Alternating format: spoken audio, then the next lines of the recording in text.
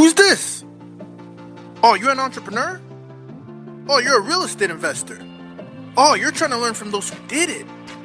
Well, come into the lab then. Put your white coat on, gloves on, notepad, and let's build, y'all. Real estate experiment. What is happening, y'all? Today, I have the pleasure of having an overdue mad scientist himself, Neil Bawa. Welcome to the lab, my friend. Welcome. I'm really happy to be here, Ruben. I know we've tried to make this happen for a while, and I'm thrilled that it's finally happening, and we're on the Investor Talent Show. Absolutely. So first of all, this is the lab, and I'm so honored to have you because if you know, this show is produced by Invested Talent, but it is the real estate experiment. And now the real estate experiment is literally just what you call yourself. And it's not often that we have two mad scientists, I would say, in the lab because, you know, real estate is about experimenting and then doubling down, and you're more than qualified than anybody. And I want to level set for a little bit because to those of us who are listening, you may or may not know Neil, but Neil is a very common name, again, very well-known name in the space, I should say. If you're listening or if you're driving to this, to put things into perspective, Neil is the CEO of Grow Capitalist Investments, CEO of Multifamily U. We were just talking offline. Their portfolio currently right now at this moment as we're speaking is around 350 million assets under management. And what's really cool, I want to talk about it because you're syndicating the deals, you're an active investor, you're also a passive investor, and you also have this wonderful vertical integration that I want to talk about because you have a platform that allows people to learn, and over 2,000 students.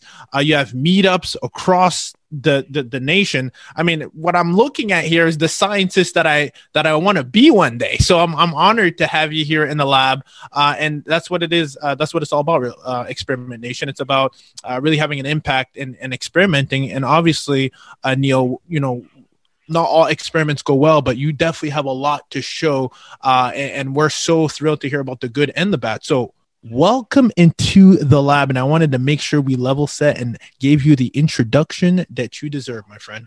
Thank you. Yeah. So I love being called a mad scientist because it really matches with who I am. And a lot of people are like, how is it that you are managing to get $100 million plus from investors with the name like the mad scientist? Who gives money to a mad scientist? And my answer is other mad scientists, right? My investors are people that are technologists. My investors are people that are doctors. These are people that understand the value of science, the value of experimentation.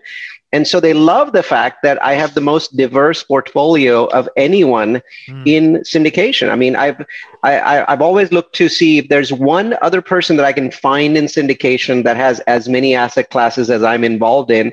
And I've never seen anybody come close. And so it's like, okay, well, you know, the mad science is clearly working because I'm able to do all of these different asset classes and simultaneously work on them and have 3 different businesses inside of my company. And it works. So yeah, you have to be a little slightly crazy to invest with me, but so far seems to be working. Well, what I love about what you said is that, again, the type of people that you're attracting is very similar to who you're working with, and we'll get to that in a second. But most importantly is, you know, every scientist has a lab, has a logbook, and has a lot of data. And I know you're very data driven, and I want to get to that. But we'll take a step back because you did mention something I don't want to slip through the cracks. You mentioned, health technology experts. You have a very unique background. Take us back to Unitech College because I think everything ties in together. And my job is to kind of like dive in a little bit, understand who you are, because I think you're a reflection of truly a successful business like the ones that you run is truly a reflection of the real mad scientists behind it. So take us a little step back. Unitech College education, you spent 17 plus years doing that. What is that and how did that come about and how did you transition? Oh yeah. So, I'm from India and I came here in 1997 and things are blowing up. So I joined this technology company called Unitech Education. At that point in time, it wasn't called Unitech College then. And I started developing their technology education business and growing it. And as we're growing it, we realized that there was scope for other businesses. And I started taking this to the owner and said, hey, I'd like to grow other divisions of this business. The technology education is growing, but I want to grow the solar training business. I want to grow the healthcare training business and turn it into a college that has basically different programs. And he really loved my my vision. So in 2 years after joining, 3 years after joining, I became a partner in that business. Still, the majority of the business, the big business, was at technology education. Over 10 or 12 years, kind of the other businesses sort of grew. And so that's where my streak of experimentation started, right? So the senior partner in the firm, his name was Paul. He still is my best friend 20 years later. He said, I love the fact that you want to experiment. I love the fact that you're going beyond technology into solar training and healthcare training and doing those sorts of things. And so he created this spark in me that experimentation is not bad in business. It's good, right? When you do this, you actually build more resilience and you learn from your failures. And then in 2003, I remember distinctly, it was July 1st, 2003, he said something that changed my life. He said, Neil, we're a very profitable business, but all of our landlords hate us because we're an education business and the students come in and they mess up the carpets. They bring in the rain with them. Our landlords always hate us. Wouldn't it be wonderful if we actually built our own campus, like from scratch? And owned it, right? You put money in, I put money in, we become the investors, we build a campus and we rent it back to the company. And I was like, that's a brilliant idea, Neil. Paul, go ahead and do it. And he's like, no, it's a brilliant idea, Neil, you go and do it. And I'm like, Paul, I mean, you know all this new construction stuff, right? You have a background in this. I have a computer science degree. I haven't even rehabbed my single family home. He's like, no, I'll help you and you'll figure it out. And he did help me. And he knew a lot. And under his guidance, under his supervision, I was able to help build an enormous campus. It was 27,000 square feet, over 40 rooms, massive campus, $6 million. We built it from that day onwards. We went out and found, a shell a few days later. And it took us exactly a year to build that. And it completely changed our business, right? Completely changed our business because no one could compete with a company that had a custom built campus, the right size, every single room, the right size, every single room designed for specifically what we were doing. No one could stand against us.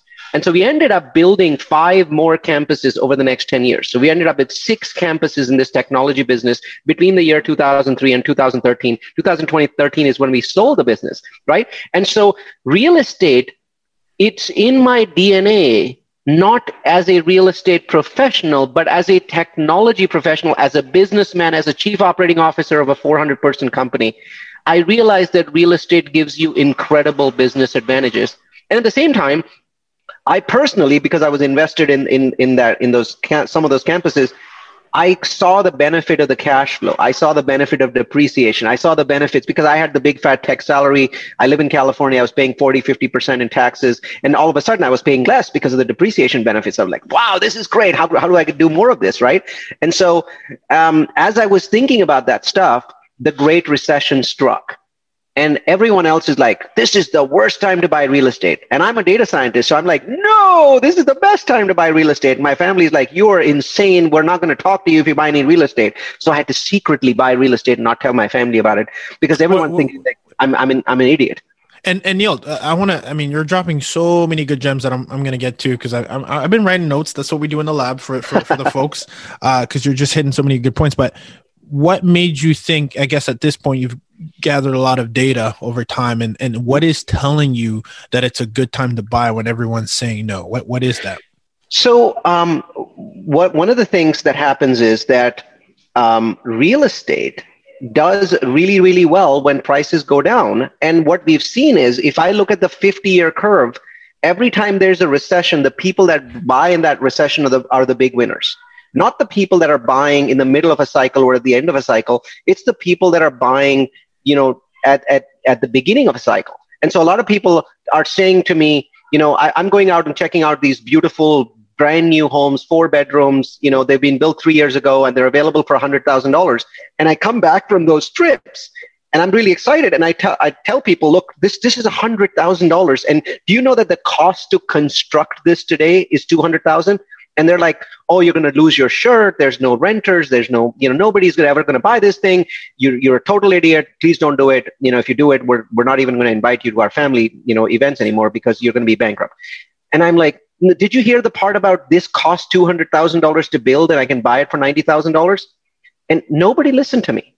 And the math is so insanely compelling because you can buy something and in one single month, you can basically be cash flow positive by a very large amount of money. So here's here was the challenge, though, that there was a big challenge there, Ruben, and I want to discuss that challenge next. But hopefully that's the answer to your question. I mean, the mathematics were so ridiculously compelling that I had to do it, even though my family was dead against it. So that's so interesting. So I didn't even think you'd go there, because you're talking about literally the cost of goods, right? Like the materials itself. COGS, right? COGS. Right, cost of goods sold. Yeah. Yeah. So I'm a chief operations officer. So guess what I'm looking at every day? I look at cost of goods sold, and I look at how that brings me to gross profit and net profit. When I'm looking at cost of goods sold for real estate, I'm realizing that, wait a minute, the cost of construction of this asset is 2x what I'm paying today. And whenever you buy something where the cost to replicate it is 2x what you're paying, as the market corrects, you cannot lose. I mean, no one in history has ever lost this way, right? And of course, if I bought in some shitty market where people are losing, that would be another thing. But in 2008, I had a buffet. I had all these amazing markets with population growth and all these, great things that are happening there. Obviously, temporarily, they're in a recession at that point in time. But I'm thinking, how could I possibly lose money? I don't understand. I would go around talking to people about this, and each person would beat the shit out of me in a different way, right? Yeah. But nobody ever answered my question. How can an asset that costs $200,000 to build be a bad deal buying brand new at 90? So eventually I realized that no one was capable of giving me a straight answer. So I went and bought 10 of them, right? Now, 10 of them, not one, not two, but 10 of them. And I had a challenge, and we can talk about that challenge next. So yeah, I want to talk about the challenge that you faced, because I think it's going to level set and help us get to that next level of scalability. But you said something key. You said when the market adjusts. So I think, do you think people are thinking just short term and thinking, hey, right now you're going to lose money? And are you maybe thinking differently? Are you thinking long term, or does it even make sense up front? So let's talk about that for a second. Are we talking about single family, just so we can? Yes. Yes. Okay, so we're talking about single family, which I think is really good, because it helps us then get to the level of scale that you have. So we're talking about single family, and at the time that you're buying this during a recession, you're looking at the data, you're looking at the construction costs, you're looking at the COGS, you're putting on your multiple hats that you've had over time, which I think is fascinating. And Neil, the question I have for you, if I'm in your in your ecosystem and in your inner circle, I say, hey, Neil, but are you going to make money next month when you buy these? And what that's would be the key question, right? Yeah. That was the key question. So everybody kept saying, but you're going to die before you get the money because there's nobody to rent these units. Okay. So here was my challenge. My challenge was, I knew I was going to win, but I had to find a way to find 10 renters in the middle of the worst real estate recession of all time. Right. So I knew there was just a single challenge between me and a very large amount of money. Right. By the way, I still own all 13 of them, and rents have doubled. Right. So obviously you can imagine how much money I'm making on these. So I go to Madeira, right? And I talk with the builders there. It's clear to me that nobody can ever build for anywhere close to what I'm buying it for. And so I go to a property manager, and the property manager says, okay, here's the problem, right? It's the middle of the recession. Madeira usually does well in a recession. It's not doing well this time. Madeira is about 144 miles from the Bay Area, right? So I'm driving there. And they're like, all the jobs are in Fresno. It's like, how far is Fresno? Well, Fresno is another 21 miles, right? That's where all the jobs are. Nobody wants to come live here.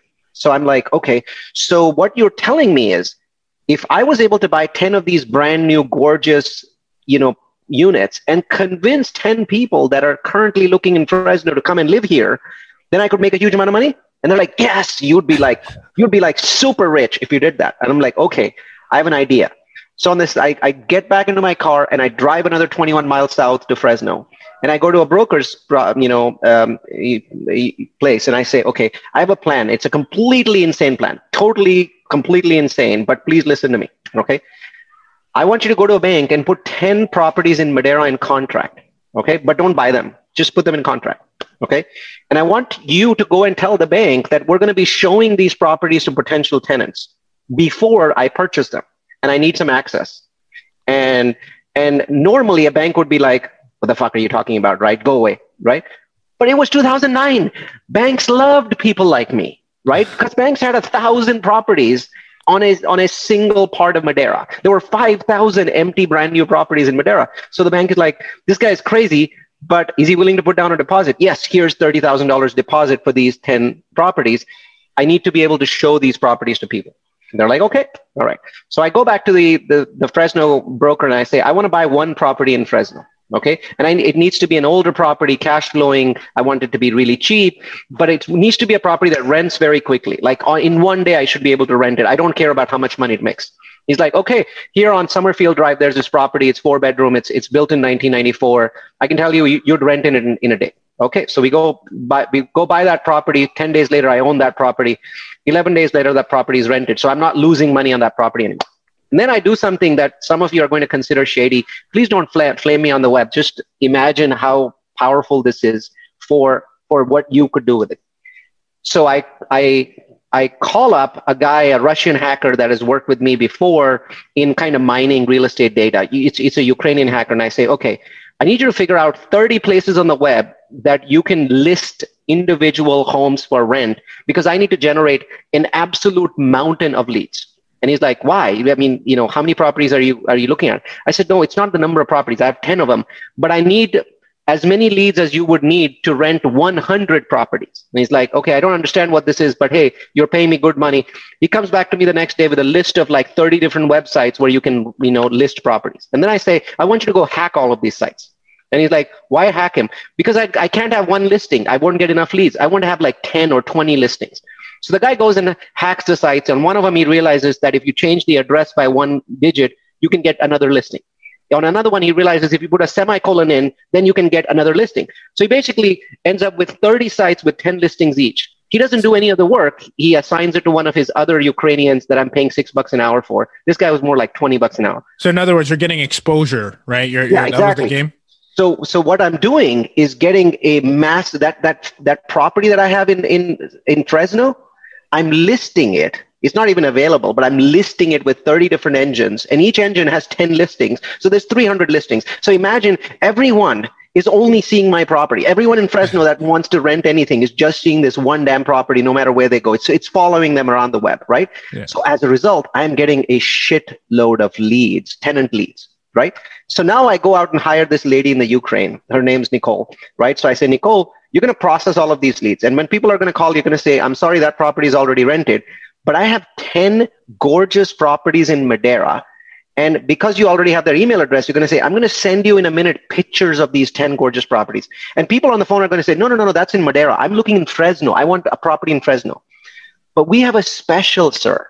And that special is that if you jump in your car and drive to Madera, 21 miles away, just 21 minutes away, no traffic, right? Drive there. We will give you $50 in a gas or Amazon card if you just go through 3 of those homes. 3. We have 10. Just pick 3, right? Go through them and we'll give you $50. Okay? Now, we processed maybe 4,000 leads this way. And we managed to convince roughly 100 people. Everybody else thought that we were some Nigerian hackers or, idiots or cussed at us and hung up the phone. But this was an experiment, right? And we didn't have to get everybody to win. We had 4,000 leads and we only had to get about 100 people to go to Madera, right? And 2 weeks later, all 10 of the properties were rented at rents of about $1,000 each. So we had $13,000 in income from properties we didn't own. Wow. Right? And of course, 10 days later, we went and closed all of these properties and bought them all. Right? And I still own all of these properties and the rents have doubled. Right? That's what it comes down to. You have to basically be willing to make a leap of faith and know that I'm going to win, but I need to find a way to make money today because the win is long-term, right? Those $90,000 properties, I'm now selling them for $270, $290, $310. I'm now ready to sell them and move on to Idaho Falls, which is my new favorite market. And it happened because I was willing to take up this one challenge, right? I remember what this construction guy said in Madera. He said, if you could find 10 people to fill these properties, you'd make a shitload of cash. That's what I remembered. I forgot everything else. And I'm like, how do I find these 10 people? So I think that's such a good lesson because I think sometimes we're so focused on the macro when we just need to focus on the next. What is the next thing that I would need to do, right? But it's interesting because in this case, not to even overcomplicate this method, you literally said, okay, in the long term, I'm going to win, but how do I solve this short-term problem of filling this gap? Like it was as simple as that. And I think you'll notice that my story is all about that fixation. So by 2010, Madeira was done. I mean, all of the properties were sold, and I couldn't buy anything more. Plus, there was a big problem that we don't have now. Today, we don't have that problem. But you could only buy 10 and get 10 construction loans, or not construction loan, but 10 loans on 10 properties. So back then in 2010, I believed, okay, I'm done. I can't buy any more single family homes because I can't get any more loans. Today, we know something called a portfolio loan that allows you to wrap these around and make them one loan. Trust me, in 2010, the market was bad. Nobody was offering portfolio loans on anything, right? So I thought, I'm done in real estate. And so now my next obsession becomes, how do I get beyond this problem? I have 10 homes, but my big fat tech salary is $350,000. Even 10 homes can't replace it, right? And back then, my cash flow was 6,000. Today, it might be 15, 16,000. But back then, it was 6,000. So I hadn't replaced my salary. So it became an obsession. What's the next thing that I do? And that was per property. You said 6,000. No. About each property was about 6,000-7,000 per year. So I was making like 70 grand a year, something like that. Yeah. And right now, I think it's like 160, 170. So I was like, how do I get to that point where I replace my entire income with real estate? Yeah. And so the first thing that came to my mind is, well, maybe I want to be a full-time real estate person. But then my boss dropped a bomb on me in 2010. He said, and I thought my boss would never sell the business. But in 2010, he was like, I'm 64 years old. I want to sell the business. I want you to ramp the business up over the next 3 years, improve profit. We're going to sell in 2013. So I was like, I can't leave now. I'm a partner in this business, right? Yeah. I'm going to make millions of dollars on the day that this property sells. Yeah. Right? And just so we're clear, because as we're putting this together for the audiences who are listening to this, that was with Unitech, where you had started the technology business, and right? You had the technology business, you had the service and what you were offering, but then you also had the real estate. And was that also going to be part of the portfolio when you sold? No. So the real estate, a lot of that, we had other investors in and sort of thing. The beauty of the real estate was that the business controlled the real estate, and when the sale happened, the business would still be renting that real estate for the foreseeable future, which was part of the allure for the buyer that, oh my God, these guys had phenomenal real estate as part of the sale. So I knew we would make a phenomenal exit. So I knew I had 3 years left in technology. And I knew that after I made my millions, I was gone. That was the end of it for me for technology. I knew that for sure. So I was like, what can I do in the next 3 years to prepare for a phenomenal future in real estate, right? I have 3 years of being a tech guy. Can I transition in those 3 years? So my next obsession was about all of these experiments. I ran like a dozen different experiments on how do I get to be a real estate guy without being a real estate guy?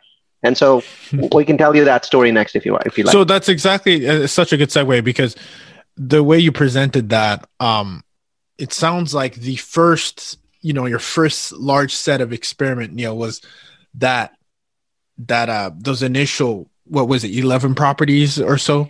Yeah. And so in Moderna. And so I was going to literally ask you before you even got there, and you're doing such a good job of helping us transitioning and seeing your trajectory, is, okay, what happened next, right? Like, and I want to talk about a key word that you said, because I think it's important. We talk about the lab, and you said prepare. So while you're ramping up that business, and I want to talk to you personally about this too, because I love exit strategies. I think that's wonderful. And I'm sure it's, very in alignment with when you're selling a huge portfolio, because it's essentially a business. But okay, preparation. What did that look like? I know you're a big data guy, you're a technology guy. What was it? Was it a mentor? Was it a partner? You already had Paul. Who was it? Paul wasn't into real estate. I mean, Paul loved the fact that we were building buildings, but he was not a real estate guy. So the story didn't connect with him. I love Paul, but this was an individual sort of thing. So I went to all, I prepared the way you have and other people have, which is, you go to all the conferences, you read the books, The Rich Dad, The Poor Dad, all of those things, you read them. And then one of those big books said something that changed my life. It said, take an inventory of your skills. What do you know today that could help you with real estate? And I started writing down stuff. And one of the things I wrote is, I have a tremendous grasp on big data. and how that big data leads to profit in the future. And that's how I've run my company, basically relying on big data, knowing where to gather it, where to spider it, mine it from the web, grab it from websites, put it together, and then create an analysis that tells me what the future looks like. It's kind of like a little bit like a crystal ball. And I said, this is my skill. How do I apply this to real estate? And I came up one day with the idea, and I said, big data, right, in the US has to be with cities, because there's 1,000 cities in the United States. So what if I were becoming this specialist person that knew which cities would have the best growth in the next 10 years? Which neighborhoods within those cities would have the next 10 years? Wouldn't I become like a niche guy that people would know me for that one thing? They would say, oh yeah, cities and neighborhoods in the US, there's this guy called Neil Bawa, right? He's going to be that guy. You can go watch his webinars or his podcast. We've done 100 podcasts on this topic now at this point in time. All of them are on the web, by the way. You can just Google my name. And that became an obsession for me. It's like, how do I figure out the best cities and neighborhoods in the US? Because that's my thing. That's my skill. And I'm taking a non-real estate skill and turning it into a real estate skill. So I became obsessed with that. So I go back to Ukrainian Hacker and I say, this time, I want you to start mining all kinds of real estate data. So mine the Zillow website, the Bureau of Labor Statistics, mine Census Reporter, put this data together and make it actionable for me. Like I can go in and create pivot tables or run SQL queries. I can do stuff with this data that gives me insights, like aha moments, right? About here's what really matters. So we start doing this, and we're managing huge amounts of data, like massive amounts of data sets from 1,000 different cities in the US. And for a while, nothing makes sense, right? But then what do you mean by that when you say nothing makes sense? Are you saying because what I was looking for, I mean, Ruben, what I was looking for is something that predicts the future, right? So I was looking for something where I could say, if A happens in a city, then B is also likely to happen, which will lead to C being lots of money.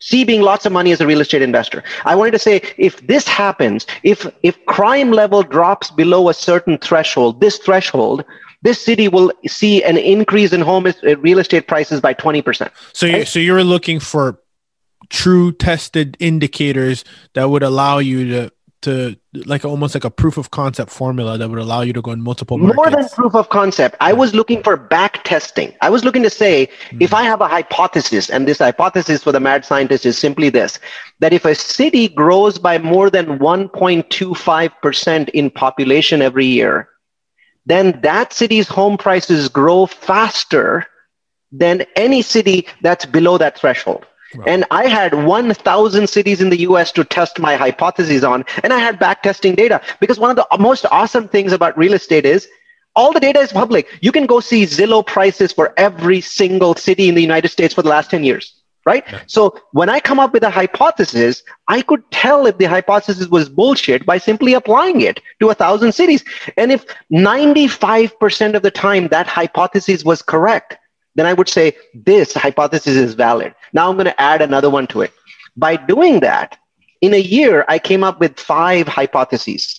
One connected to population, one connected to crime, one connected to home prices, one connected to income, right? People's income, and what was the 5th one? So I'm forgetting one. So jobs. So these 5 hypotheses. And you couldn't say stupid stuff like, well, when jobs go up, home prices go up. That's not a hypothesis. That's just nonsense. You have to be able to say stuff like, when jobs go up more than 2.1%, the market just wildly accelerates and outperforms every other market like it.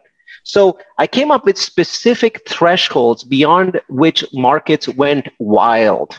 They went wild, and they double or triple performed other markets. And obviously, this doesn't work 100% of the time, because there's other factors going on that I don't even know about in that market, like zoning or availability of land. I didn't know any of those things, right? But what I found was more than 95% of the time, these 5 things meant that I could walk into a city, make every freaking mistake that you can think of, and still walk away looking like a god, because all ships were going to rise, and I knew that in advance. Does that make sense? Absolutely. All ships were going to rise. Like, I have a property in Dalton, Georgia. No one's heard of Dalton, Georgia. 33,000 people, carpet capital of the world. Okay? Dalton, Georgia. It's 40 miles from Chattanooga. I go and buy a property there, and my investors are like, really, Neil, are you sure you want to buy this 151 unit property? It's like, trust me, I know what is going to happen. This market has had no supply. It's locked by mountains. There is no way to build anything more here. And its demographics are stellar, absolutely stellar. Every one of my 5 metrics, it's at the very top. We are exiting that property with a 55% annualized return to investors. We'll be right back.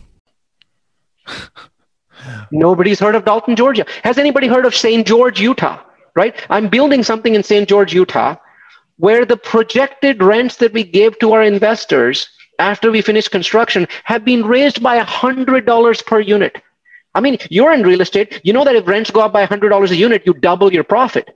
$100 a unit higher than what we projected to our investors 18 months ago, because I knew the city would rise. It's Washington. It's a city called Washington, Utah. It's actually not in St. George. St. George is tiny. Washington is tinier. But in Washington, Utah, because you can't really build anything at this point of time, occupancy is currently 99.3%, the highest in the United States. I knew that would happen 2 years ago because there's no land left. Right? So that's what Neil, data does.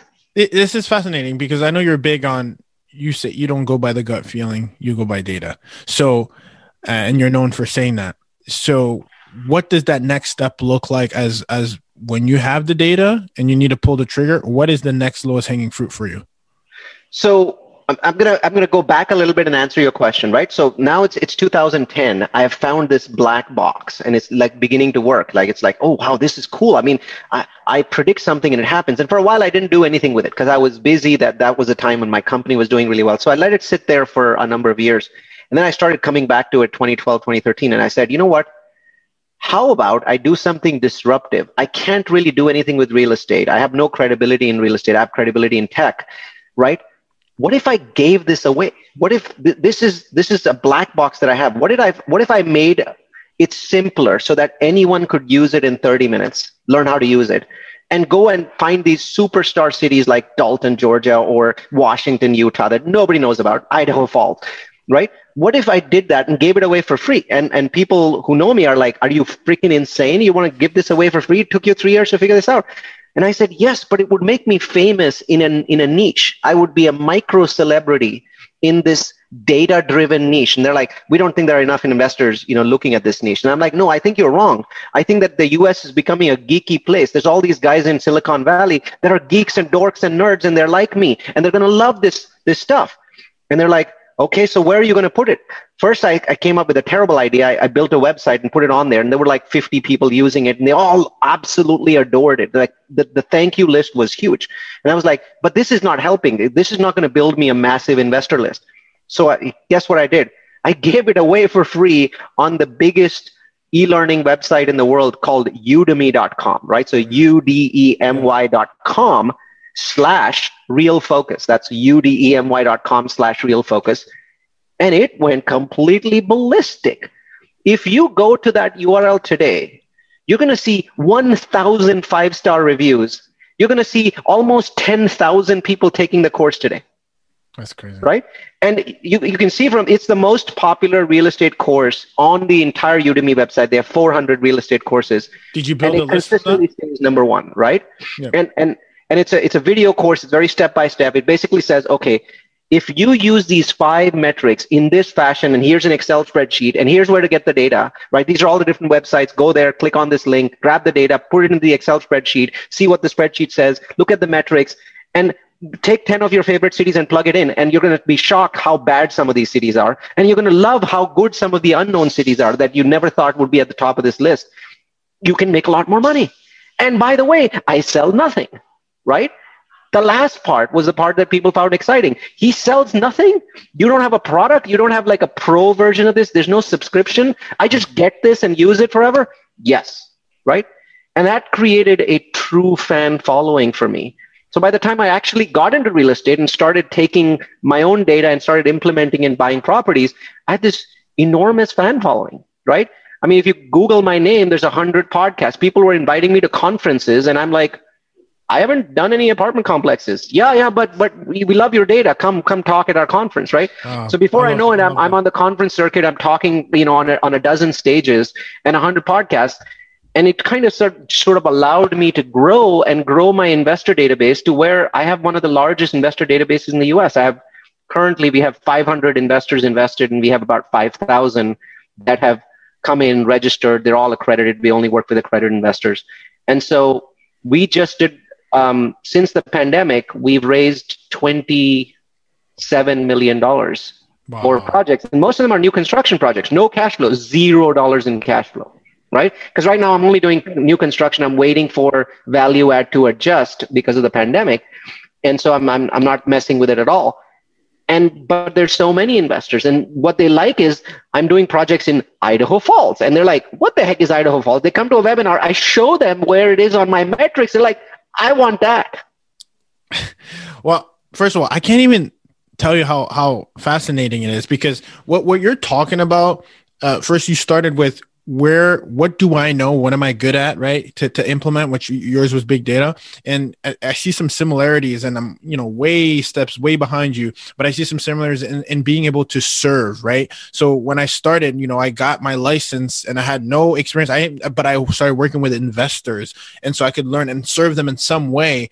And then at the same time, even the podcast like we're doing right now is like having people and serving, and then, being invited without even having done any apartments, but you're known as that guy. And I think that's so important, because I think you can add value, you can create omnipresence so people know who you are, so that when you are ready, when you are implementing, when you are launching, you have all these people within your network, which then when data meets the network and the people and the right people in your circle, then you're able to do these really big experiments, which you've done today. But I want to get there, because before we reach our cutoff time, you mentioned before we opened the show that you have one of the most diverse portfolios, right? Mm-hmm. And I want to talk about that, because I know you even talk about student housing as one, and I don't know if that's related back to Unitech or if that's something that actually started doubling. Oh no, well, we have a student housing portfolio, absolutely. Okay, this is very interesting, because I don't think I've ever heard that before. I definitely seen your living you talked about. What are, out of all those, which one is like one that people are just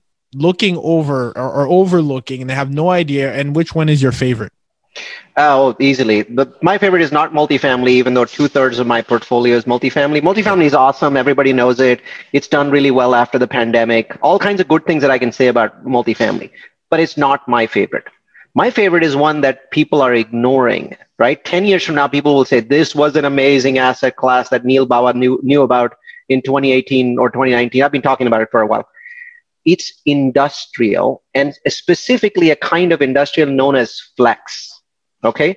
So flex industrial means that you have the zoning availability of building it all as just industrial space, right? Which is like logistics. You can do manufacturing in there. You can drive trucks in, and you can, store stuff there. But because it's flex zoning, you can build up to 50% of it as office, okay? Which is amazing, because now you have basically a huge amount of flexibility back and forth. And so in 2019, when the big wigs that have billions of dollars were surveyed as to which asset class is their favorite, they said industrial. And then multifamily came in second, right? With storage doing really well as well, self-storage. But in 2020, in January, when they were surveyed, what is your favorite asset class? Industrial came in number 1, multifamily came in number 2. And so now here we are 8 months into a pandemic. And that gap between industrial and multifamily has widened massively, okay? 2 reasons. One, multifamily is having some issues with delinquency, people not paying rent, so on those sorts of things. But the biggest reason is this. In the last 8 months, we have had 8 years of e-commerce growth. 8 years, right? I mean, imagine that Amazon today, look at the stock, right? We recently learned that Elon Musk has gained $100 billion in personal wealth since the pandemic started. $100 billion. Why? Because he has so much, stock in a company like Tesla that's benefiting from e-commerce. They don't have a physical showrooms anymore. They're doing these kinds of things. Jeff Bezos has gained over $100 billion. He divorced his wife, gave her $38 billion, and still remains the richest man in the world, right? Why? Because Amazon gained over $500 billion in value because they're the number one e-commerce company in the world. Today, Amazon has hired 100,000 people since the pandemic started. But no one connects that back to real estate. People are like, what are you talking about, Neil? I mean, so are you asking me to buy Amazon stock? It's like, no. Know what real estate is required for Amazon to run their business. Amazon doesn't buy multifamily. Amazon doesn't care about senior housing, student housing. All Amazon cares about is very, very large warehouses with trucks and ramps and all those kinds of things that they can develop. And then the second thing that happened with the pandemic is data center growth went up, right? So we got about 8 to 10 years of data center growth in 1 year. Why? Just think about Zoom. Everyone in the world is using Zoom today. Nobody knew about Zoom in Jan, right? Imagine how much data center capacity Zoom has created just for itself. Everyone's working from home. Internet bandwidth usage is through the roof. All of that stuff happens. And nobody really thinks about the fact that every data center on the planet is an industrial building. Yeah. Nobody thinks that. It's right in front of you. Just think about how does this affect real estate, right? We started doing a new construction project during the pandemic. It was a hard sell because investors don't really understand how powerful, industrial is. But we got it done. We got the raise done. We started building. We have sold the entire project before we built it at prices significantly higher than we projected 5 years from now. It's unbelievable. Sold all of it. Everything's sold, right? We just have to finish building and hand over the keys and then walk away looking like gods. Oh my gosh. This is such a gem. I didn't, and the reason I say that is I didn't know where you were going with it. And you connected the dots so well because I've been in the e-commerce business and I am in it. And bringing it to light, I think to anybody who's listening, I think it's so important for you to understand how, again, this ties back to the root, the data. The man himself, the mad scientist that you have in front of us is looking at data that's in front of us. We all know that we're all ordering from Amazon every single day. Where is that stuff being stored? Fulfillment by Amazon, you name it, data store, which, a lot of it sometimes is even underground in the oceans. That's another topic. The data is really there. You have to read enough of it to see the patterns, right? So one of the things that I do is I spend an hour every day reading reports. And you might say, are you buying these reports? No, I'm not even paying $1 for them, right? I pay for lots of data software. I do. I pay a ton of money. But most of my insights actually come from the free reports that come from 3 or 4 dozen big companies, Marcus and Millichap, CBRE, those kinds of companies. And just like there's Marcus and Millichap and CBRE, there's companies in the industrial space. There's companies in the self-storage space. There's companies in the student housing and senior housing space, right? These are experts. They know what they're doing, right? And so these guys are writing reports and emailing them these reports out every single month. And guess what I'm doing? I have an army of virtual assistants, right? 18 full-time employees. One of them, their job is to basically go out and register with every one of these sources. And as that information comes in, they basically go in there, grab because a lot of times you go and fill out forms. I don't have the time to do that. They grab that and then they put it for me in a meeting request. And each day I have an hour. And when I open the meeting request, I see 3 or 4 reports. And one might be industrial, one might be multifamily, one might be self-storage, one might be senior housing. I go and consume that report. And then when I'm done with the hour, I just finish that and I move on with the rest of my day managing and buying properties and building properties. And then a week later, that hour happens again, right? And usually it's 2 hours a week. And so 2 hours of consumption of this data every week, 100 hours a year, is going to give you an astonishing insight into what is about to happen. And I think people don't do that. They don't do that. They're like, I can't get there because I'm not Neil Bawa. Anyone that has an insight about the future is going to be 10 times what Neil Bawa is today. Yeah. The data is the key. And 25 years ago, 30 years ago, people used to pay $30,000, $40,000 a year for the subscriptions that you're getting free in newsletters today. And so people don't respect it because it's free. Absolutely. You can have said any better. I think there's an overflow of information, if anything, these days. Now it's a matter of, what you're doing, which is, aggregating the right information and providing us these resources, I think is where the value is and where we're going as well.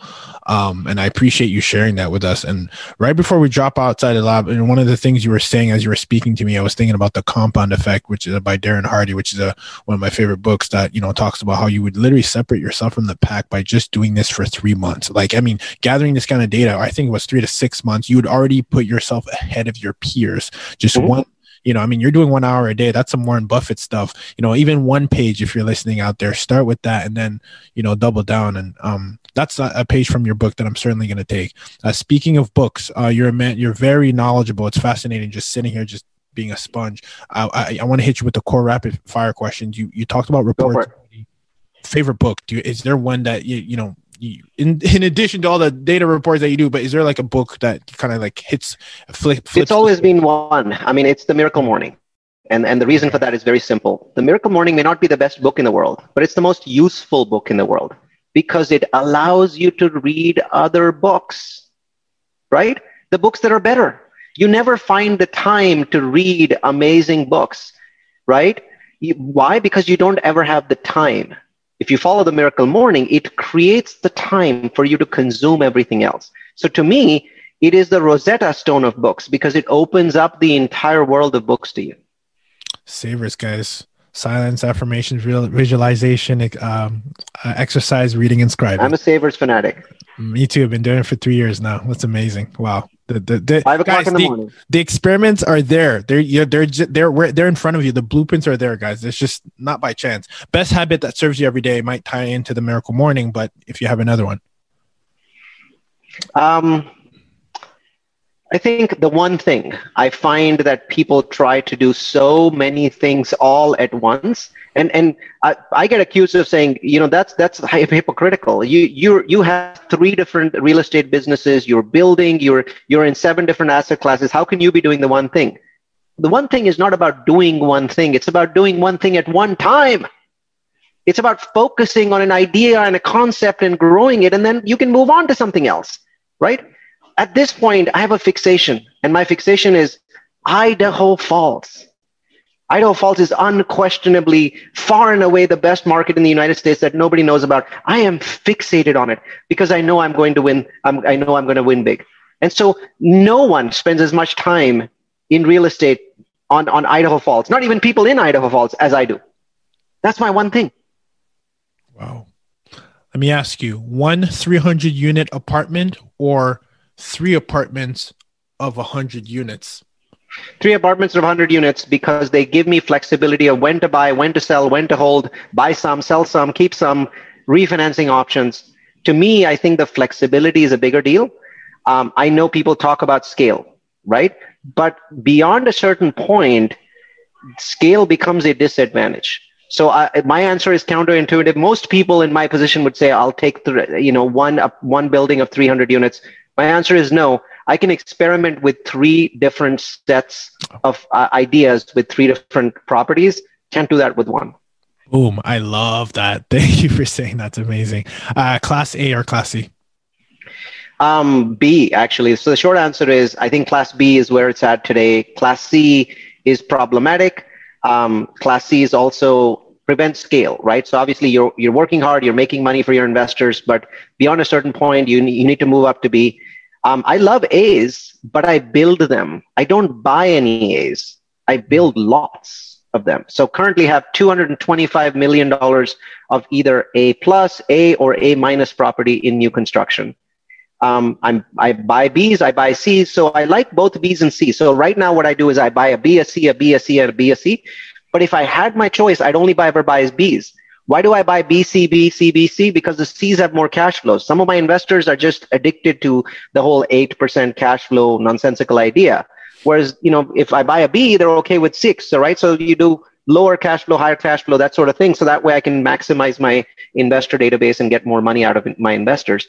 But I think B is really where it's at because 5-6 years ago, C's were so ridiculously cheap that it only made sense to buy C's.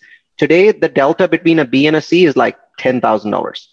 why would you want to buy a C when you can buy a B for $10,000 more? When the delta increases, I'll buy Cs again.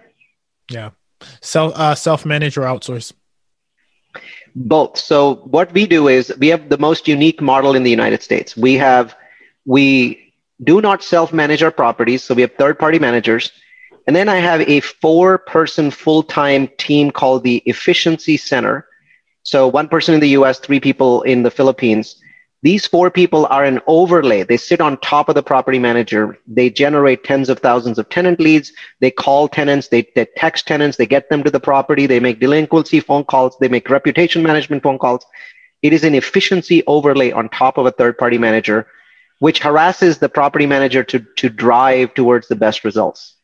That's my belief. So the answer is I don't do either one of those 2 things.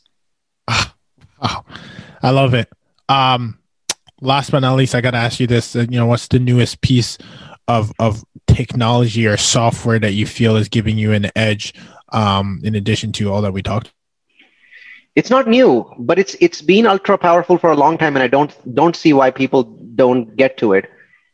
Any company in real estate, especially in the syndication business, in the multifamily business, half of your employees should be Filipino.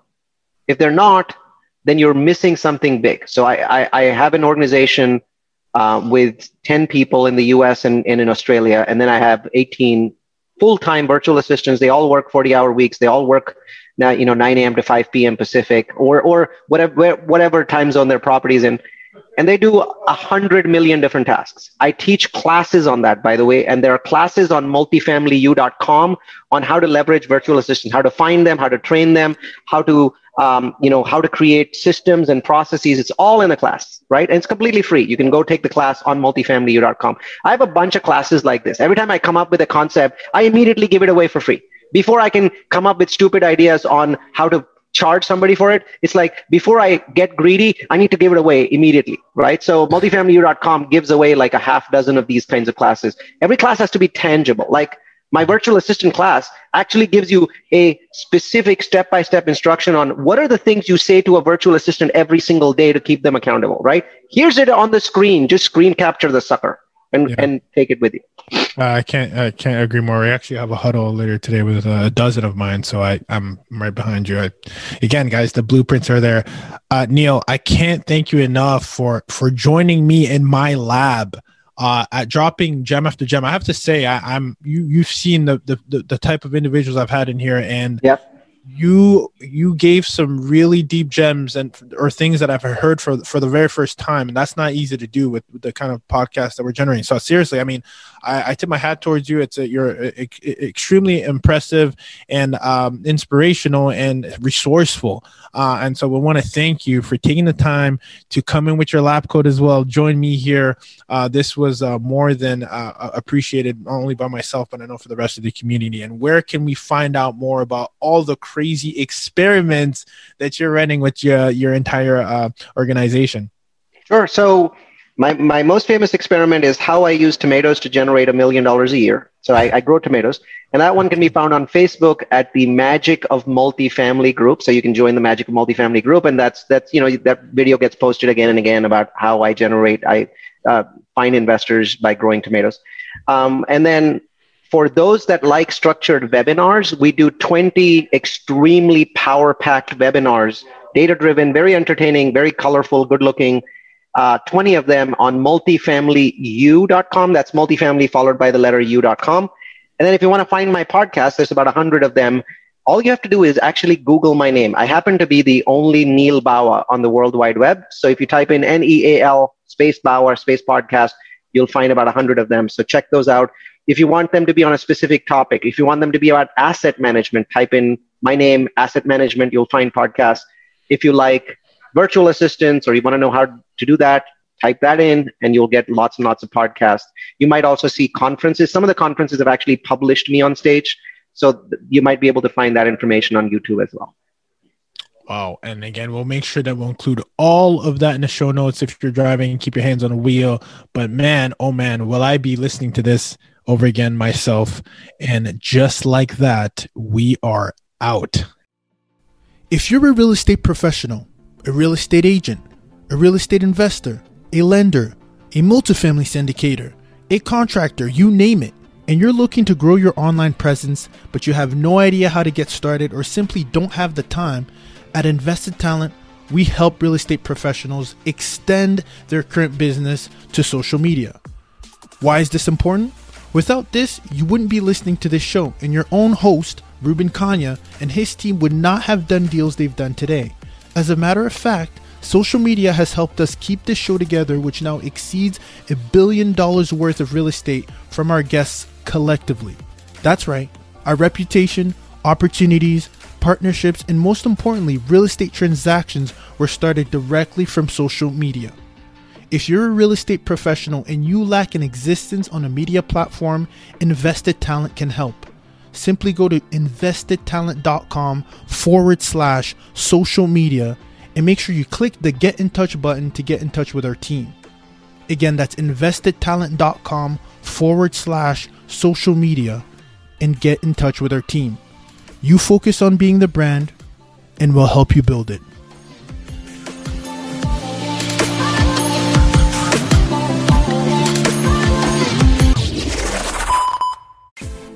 Now, if you know anything about the lab, you know that we like to give practical advice. So if you feel that this podcast was of any value to you, please be sure to leave us a review on iTunes by going directly to the podcast app. From the show's page, scroll all the way down and leave us a review. If you're watching this on YouTube, please subscribe by clicking the subscribe button and leave us a comment. Lastly, and most importantly, share this episode with a friend you feel will benefit this episode the most. Remember, there's a you and I in build. Let's build, y'all.